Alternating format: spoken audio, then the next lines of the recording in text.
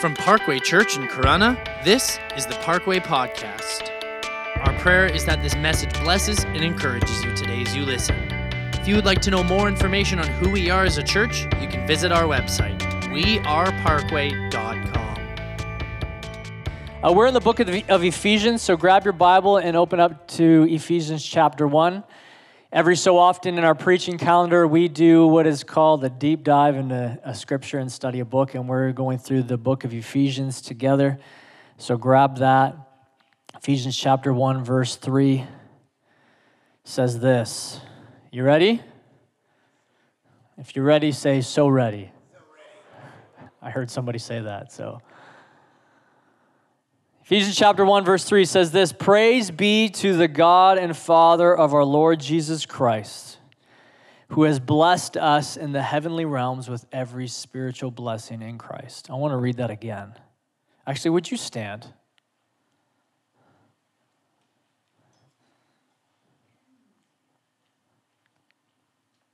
Praise be to the God and Father of our Lord Jesus Christ, who has blessed us in the heavenly realms with every spiritual blessing in Christ. Father, thank you for your word. Thank you for worship. Thank you that we can come as a family and look to what you have said in Scripture. And I pray, Lord, that our perspective would open this morning, that our heart and our soul, as Pastor Zoe already prayed, would be nourished through what you say, Holy Spirit, to us. I'm your vessel this morning, but let us all have ears to hear what you are saying in the room. So we bless your name. In Jesus' name, amen. You can have a seat. Story is told of a man who is near death. He's coming to the end of his life, and he says to the Lord, Lord, can I bring something with me? The Lord said, no. And so he pleaded with the Lord, please let me bring something with me. And finally, the Lord said, okay, you may bring one thing. And so he took his suitcase, and he packed it full of gold. Packed it full of gold. He passes away. He ends up before the angels, before the great white pearly gates, or whatever they look like. I call them white pearly gates, but I've never been there yet. One day I will. And the angels say, well, you can't bring that in. And he said, well, I pleaded with the Lord, and he said, I can bring it in. And they said, well, okay, if the Lord said so, then bring it in. By the way, what's in there? And he opens it up, and an angel looks at it and says, oh, it's just pavement. The view from where you are located affects you more than you know. The view from where we are located affects us more than we know. It was birthday week in our home this past week. My birthday was on Thursday. Abigail's birthday was on Wednesday. So we had a lot of celebration. And we celebrated my birthday on Saturday, the past Saturday, because there's so much happening.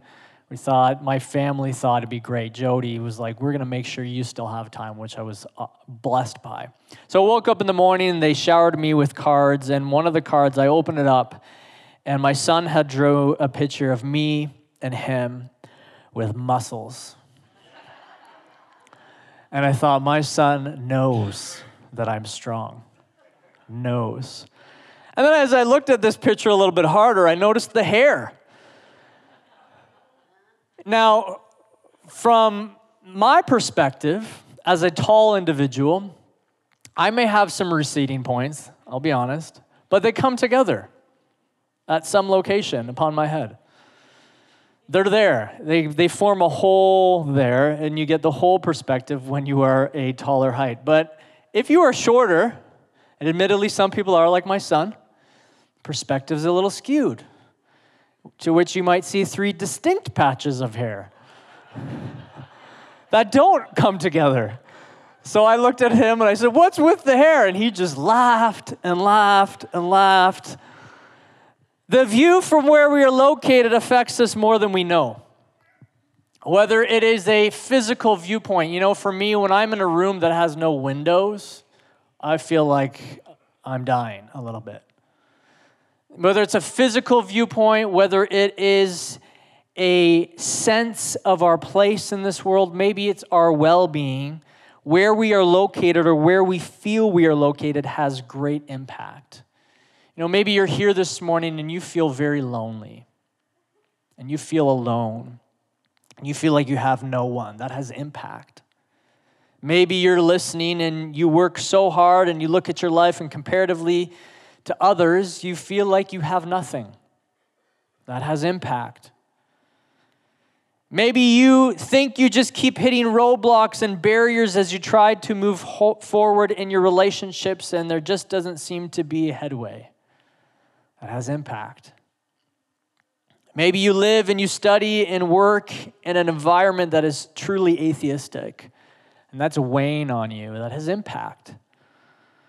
This was a sense the position of the Ephesian believers when Paul writes this verse 3 of chapter 1, praise be to the God and Father of our Lord Jesus Christ, who has blessed us in the heavenly realms with every spiritual blessing in Christ. Here's what we know about Ephesians. Paul is writing this letter to this church from prison in Rome. That's his vantage point. He's in chains. And he writes to this young church, which is likely 6 to 7 years young at the time in Ephesus. Ephesus was a culturally diverse city.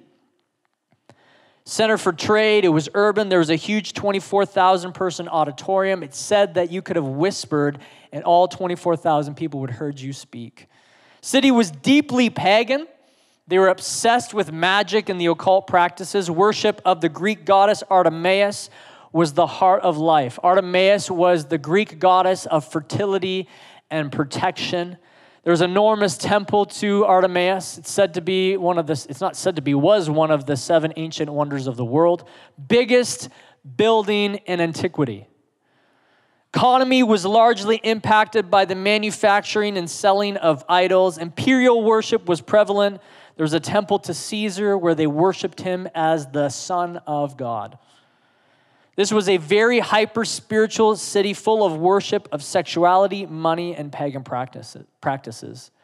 Paul arrives with his companions and they preach for 2 years and the church begins. There's this great revival we talked about a few weeks back, and they burn their idols and their occult material in a giant big bonfire.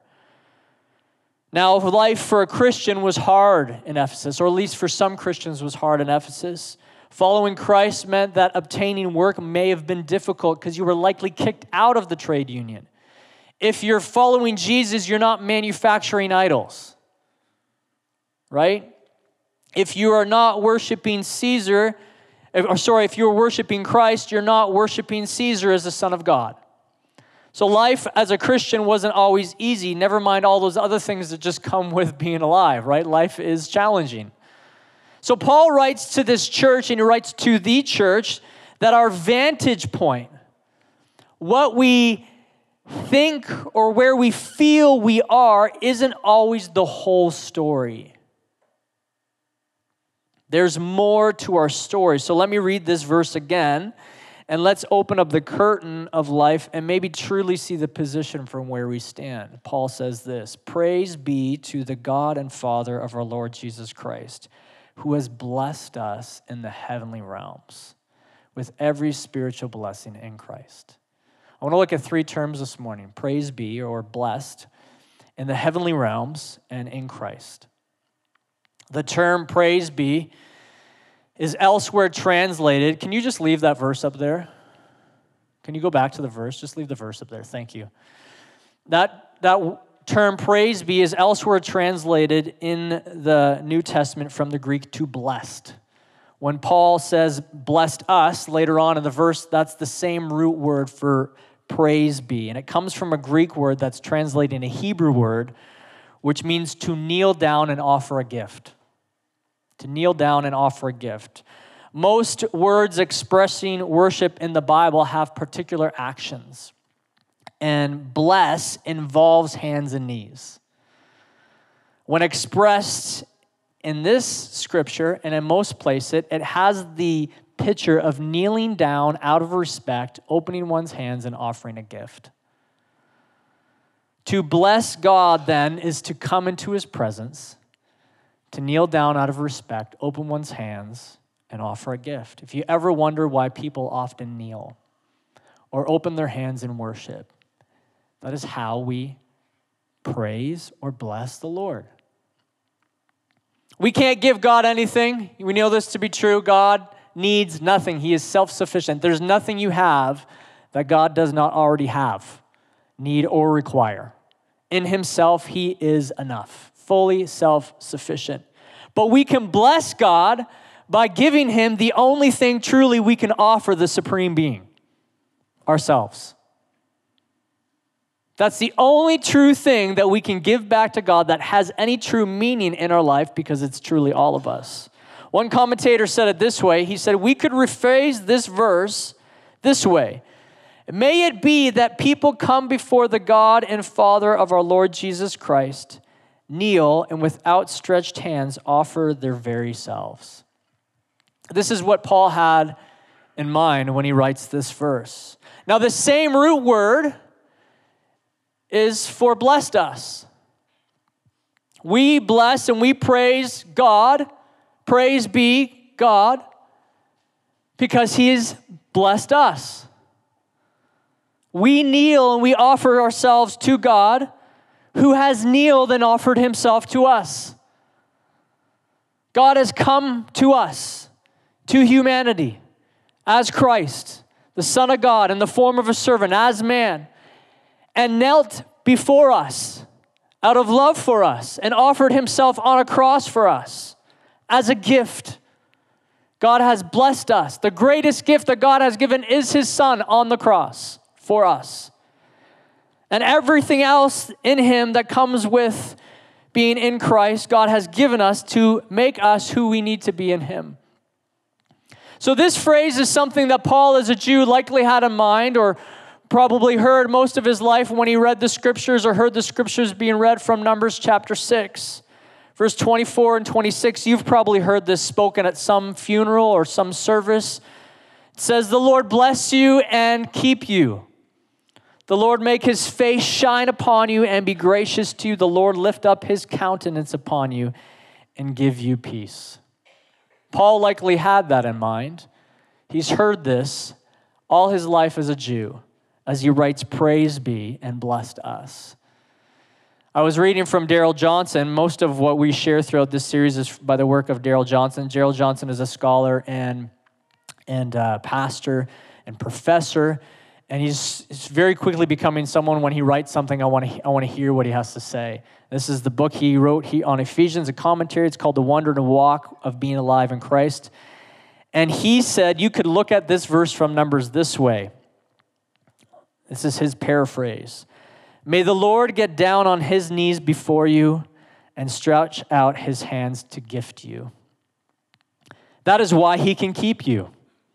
He has come close to you, and he stretched out his hands to take hold of you. The Lord make his face shine on you, not from a distance, but because he's right in front of you, kneeled down. With hands stretched open, the Lord lift his countenance on you. Since he's kneeling, he may have to look up.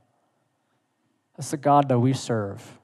You know, often people have this picture of God as some far-off, distant being that's not close, personal, or intimate with his creation, yet the God we serve, the God of the Bible, is. In fact, if we go further deeper into the New Testament, I was talking with my son on the way here about the Trinity. And I was trying to explain to this 7-year-old what the Trinity is. Because we were talking about how the Father, he said this, the Father sent the Son to be with us. God is Emmanuel, right? Christ came, knelt before us, took the cross for our sake. But when Christ ascended to heaven, he sent who? The Holy Spirit, not to be around us, but to be in us. The God we serve is intimate. The God we serve is close. The God we serve is with you, near you. So when the Lord blesses you and keeps you, it's because he's right there with you. The God we bless, the God we praise, has blessed us with every spiritual blessing that comes with being a son and daughter of the King of Kings. And we bless God only because he's blessed us.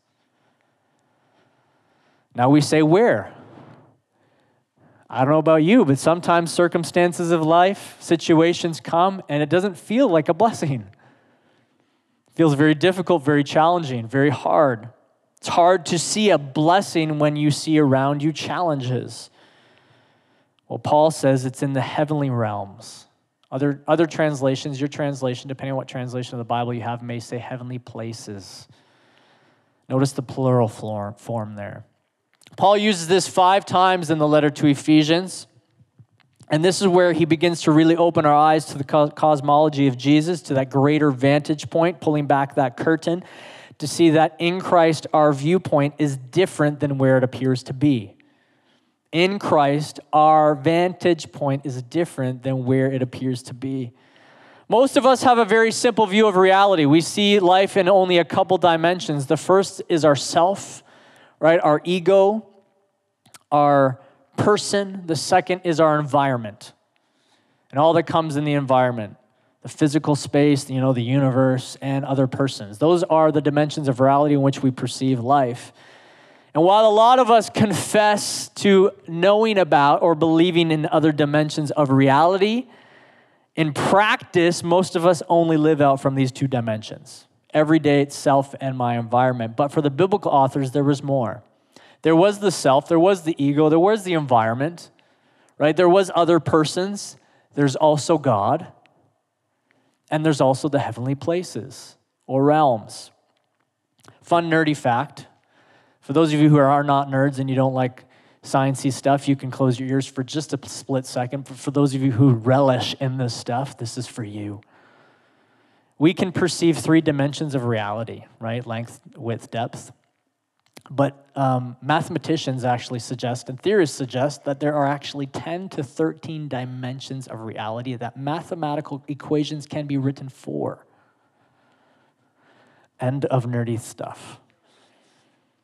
When Paul is speaking of the heavenly places, he's not speaking of somewhere up there. That's very rudimentary thinking. God is up there, heaven is up there. There is the heavens in the sense of the sky and the universe. But he's speaking of another layer of reality that intersects with our own.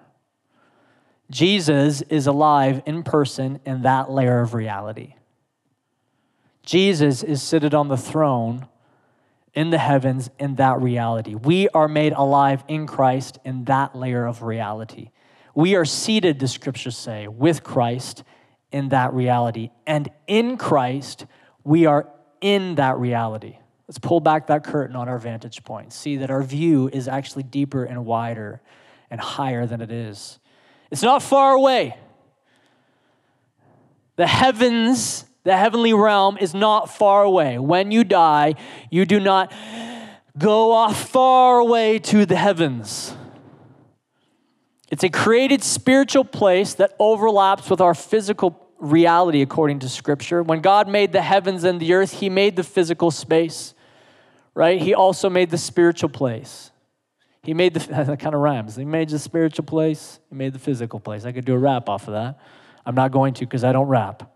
It would be very bad. Since this is a created space, God does not need this space. God does not need heaven to exist.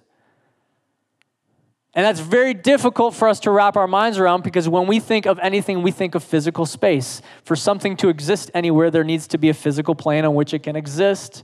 God does not need that. God was always in existence. He created physical space for physical beings and spiritual space for spiritual beings to exist. And like earth, the heavenly space that has been affected by sin. God has not been affected by sin. But the space has, by spiritual beings, we call them fallen angels or demons in the Scripture. Revelations chapter 12, verse 7 says, and there was war in heaven. Ephesians chapter 6, verse 12 says, our battle is not against flesh and blood, but forces of darkness in the heavenly spaces. What happens there impacts here, but get this, what happens here can impact there. We don't talk about that one enough. We say what happens there impacts here, but we forget that what happens here impacts there. Luke chapter 10, Jesus sends out 72 disciples, sending them out 2 by 2 to go into every town, every place that he would go ahead of him. And they returned super stoked, super excited, and they said this, Lord, even the demons submit to us in your name. Even those spiritual beings and those fallen beings in those spiritual places submit to us in your name. To which Jesus replies, I saw Satan fall like lightning from heaven. I've given you authority to trample on snakes and scorpions and to overcome all the power of the enemy. Nothing will harm you. What they did as they went out in the authority of Christ to cast out demons affected that spiritual space. What they did here impacted how the enemy moves there. So Paul from prison, he's in chains for the gospel, is praising God, for God has blessed us with every spiritual blessing in the heavenly realms. There is more than what you can see with your physical eyes. And what you can't see, what exists there is greater than the temporal material that you can see here. I know this is getting maybe a little deep. But what you can't see, what exists there is more than the temporal that you can see before you. And if I could just wrap my mind a little bit more around this truth and this reality and set my soul in that kind of thinking, then it shifts my view. You tracking with me? And therefore shifts the effect my view has on me. No longer do I just see the layer before me and the circumstance before me, but I know that there's more than this. And my vantage point, though this circumstance may be challenging, is higher because I am seated with Christ in the heavenly space. Paul from prison, people, from prison, can praise God, can come into the presence of God, can kneel, open up his hands and worship God, and simultaneously call a church to do the same and command them, as you read through the Ephesians letter, to live for Christ because his view is from the heavenly space, not from his earthly position. You know, here you may feel lack, but there we're told we sit with Christ. Ephesians chapter 2, verse 6. Here you may feel powerless. There you have power and authority in Christ. Acts chapter 1, verse 8. Luke chapter 10, verse 19. For those of you taking notes. Here you may feel voiceless. There your prayers are heard and are effective. James chapter 5, verse 16. And they impact here. Here you may feel empty. You may feel lonely. You may feel separated. There you are in Christ. Ephesians 1, verse 3. And therefore here, if that's there, here you are in Christ. Here your prayers are effective. Here you have power and authority, and here you sit with Christ. Because what happens there impacts here. How? Paul says, in Christ. Praise be. There's that aspect of kneeling and coming, offering a gift to God and Father of our Lord Jesus Christ, who has blessed us, knelt down and offered himself in the heavenly realms with every spiritual blessing in Christ. We cannot make true sense of our lives without being in Christ. We experience every spiritual blessing in the heavenly realms in Christ. Paul is in Rome in jail. The Ephesians are in Ephesus in all sorts of different circumstances, but also Paul and the Ephesians are in Christ, and so are we. If you are here and you are a follower of Jesus and you are walking with the Lord and he is your Lord, you are in Christ. We are still in our community and we are still in our circumstances. And when you walk out these doors and you go and you face life, that's all going to be there. That still exists. Some of those things feel blessed and some do not. That's not the whole story.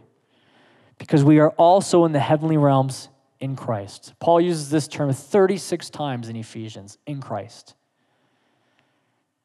In Christ. It has two meanings behind it. The first is because of Christ. That's the more natural, probably, reading of it, because of Christ. We are chosen before the foundations of the world because of Christ. We are adopted because of Christ. We have been redeemed and forgiven because of Christ. We are sealed with the Holy Spirit because of Christ. We live and move and have our being in Him because of Him. We are blessed even though our physical location and circumstances may say otherwise. We are blessed in the heavenly realms because of Christ. But then in Paul's mind, there is also the location in Christ. There is a difference between believing in God and being in Christ. There is a difference between believing in God and walking with Jesus. Jesus said it this way, "Abide in me and I in you." He said as a prayer to the Father, "This is eternal life, that they know you." There is a difference. People assume because they're born into a church, maybe go to church on Sundays, maybe even tithe, that they're in Christ. When you speak to a lot of people, they'll say they're Christians. I was baptized as a baby. Yeah, I got dedicated. I go to church sometimes. Oh, this is my church. My church is in the forest. The forest talking to you? I shouldn't say that, but I did. My grandma taught me about church and about Jesus. I got her Bible sitting in my house somewhere. I went to a Catholic school. I believe in God. Are you sure it's this one? Because the enemy I know is very deceptive and masquerades in my scriptures as an angel of light. Which means if he can deceive you into believing that you believe in God when you really don't, and that you are blessed when you're really not, and you are in Christ when you're really not, then he will do so. I've said this so many times. We get this Hollywood picture of Satan like he's this red-looking ugly thing with a tail, and it's got a pointy end to it so he can stab you, and he's got a pitchfork. What a true deception, when that's not what he looks like at all. And that's not how he masquerades. He's so deceptive that he's got people to say that they believe in God when he's like, you really believe in me? Because those things, all those things that I mentioned, and things like that doesn't mean that you're in Jesus. Just because you are sitting in a chair at Parkway Church every Sunday doesn't mean that you are in Christ. Just because you listen to me or listen to others on a podcast doesn't mean you are walking with him. I can know so much about my wife. We can live in the same house, sleep in the same bed, raise the same children, and not be in relationship. I can know her back, front, and center. I could tell you everything about her, more than you would ever know. Doesn't mean I have a relationship with her. It means I know about her. Doesn't mean I'm walking with her. You get the difference? And so in just the same way that I need to, and we need to make sure that in our marriage and in our relationship, there is relationship. There's a give and a take. There's a coming together. There's a walking together. There's an intimacy there. It's the same with Christ. What does Jesus say as a picture of the end of time when he separates the sheep from the goats? Right? He says that there will be many who say, Lord, didn't we cast out demons in your name?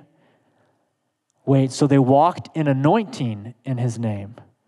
Didn't we do this? Didn't we do that? He's like, I didn't know you.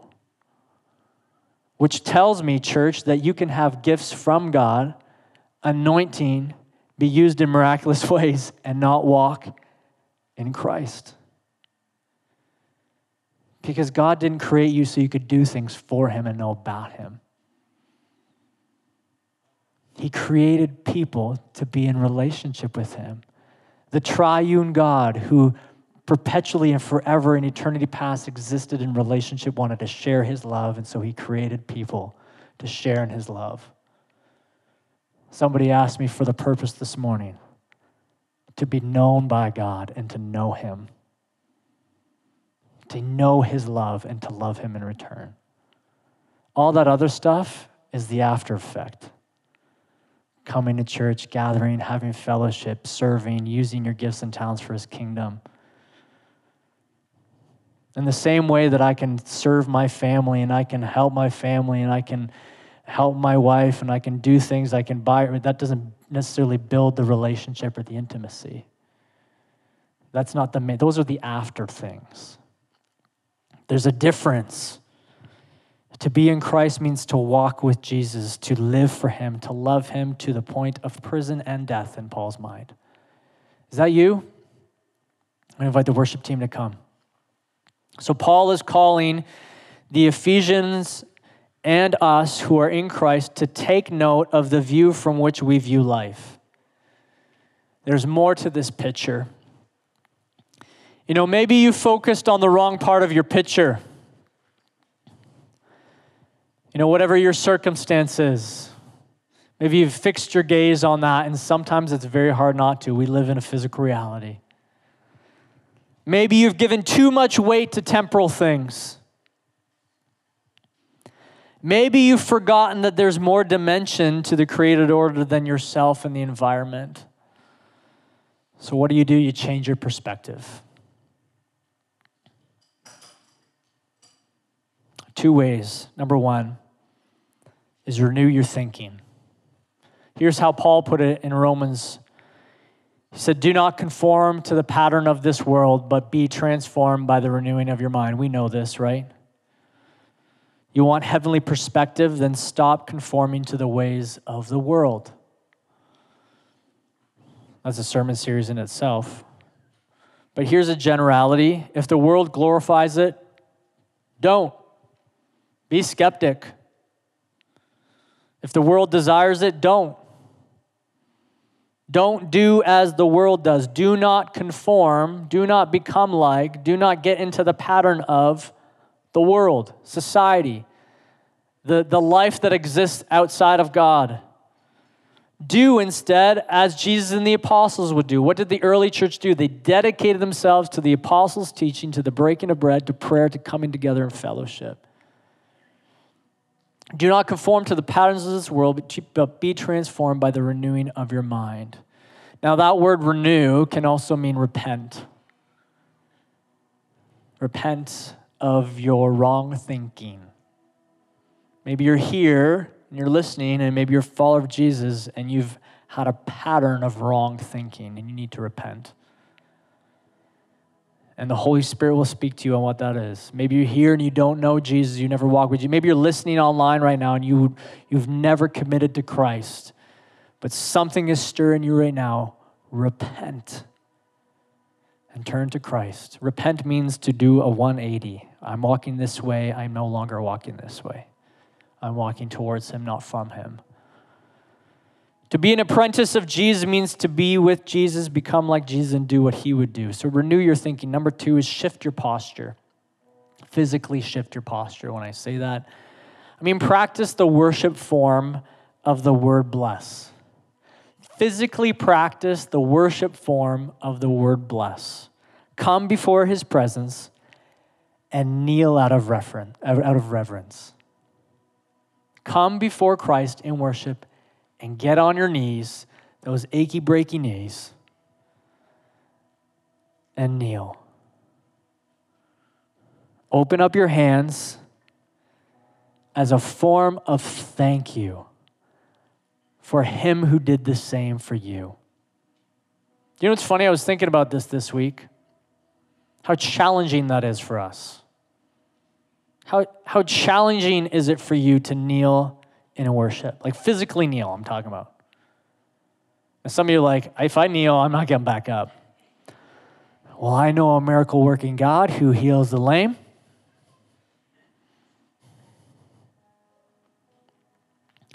But isn't it interesting that that's very difficult in our pride to do that, yet we serve a God, the sovereign, the supreme being who did that for us. It's almost like in our pride, we've flipped the roles and we've placed ourselves in this position to be worshiped by God as opposed to come and worship God.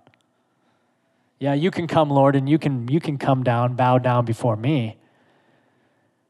And you can go to the cross for me. You can take a whip on your back and a crown of thorns, and you can take persecution for me. Thank you, you've done that. You want me to kneel in church? That's asking a lot. You were nailed to the cross? Absolutely. You want me to get physical in my worship? Oh. Now, I'm not saying the Lord commands you to do that. But if your attitude is, I won't, yet you can, maybe you need to check your heart. Maybe we need to check our heart. How far am I willing to go for my Lord? What am I willing to do for my Lord? Because I know what he did for me. Father sent his son. I've said it before, I wouldn't send my son. I love them too much. I love them more than you. And I'm not giving them up for you. And I'm not telling them to go across for you. I pray that they would serve people in such a way that they would go to a cross for them. But as a father, I'm protecting them. But I know a heavenly Father who sent his son to take a cross so he can bear your sin.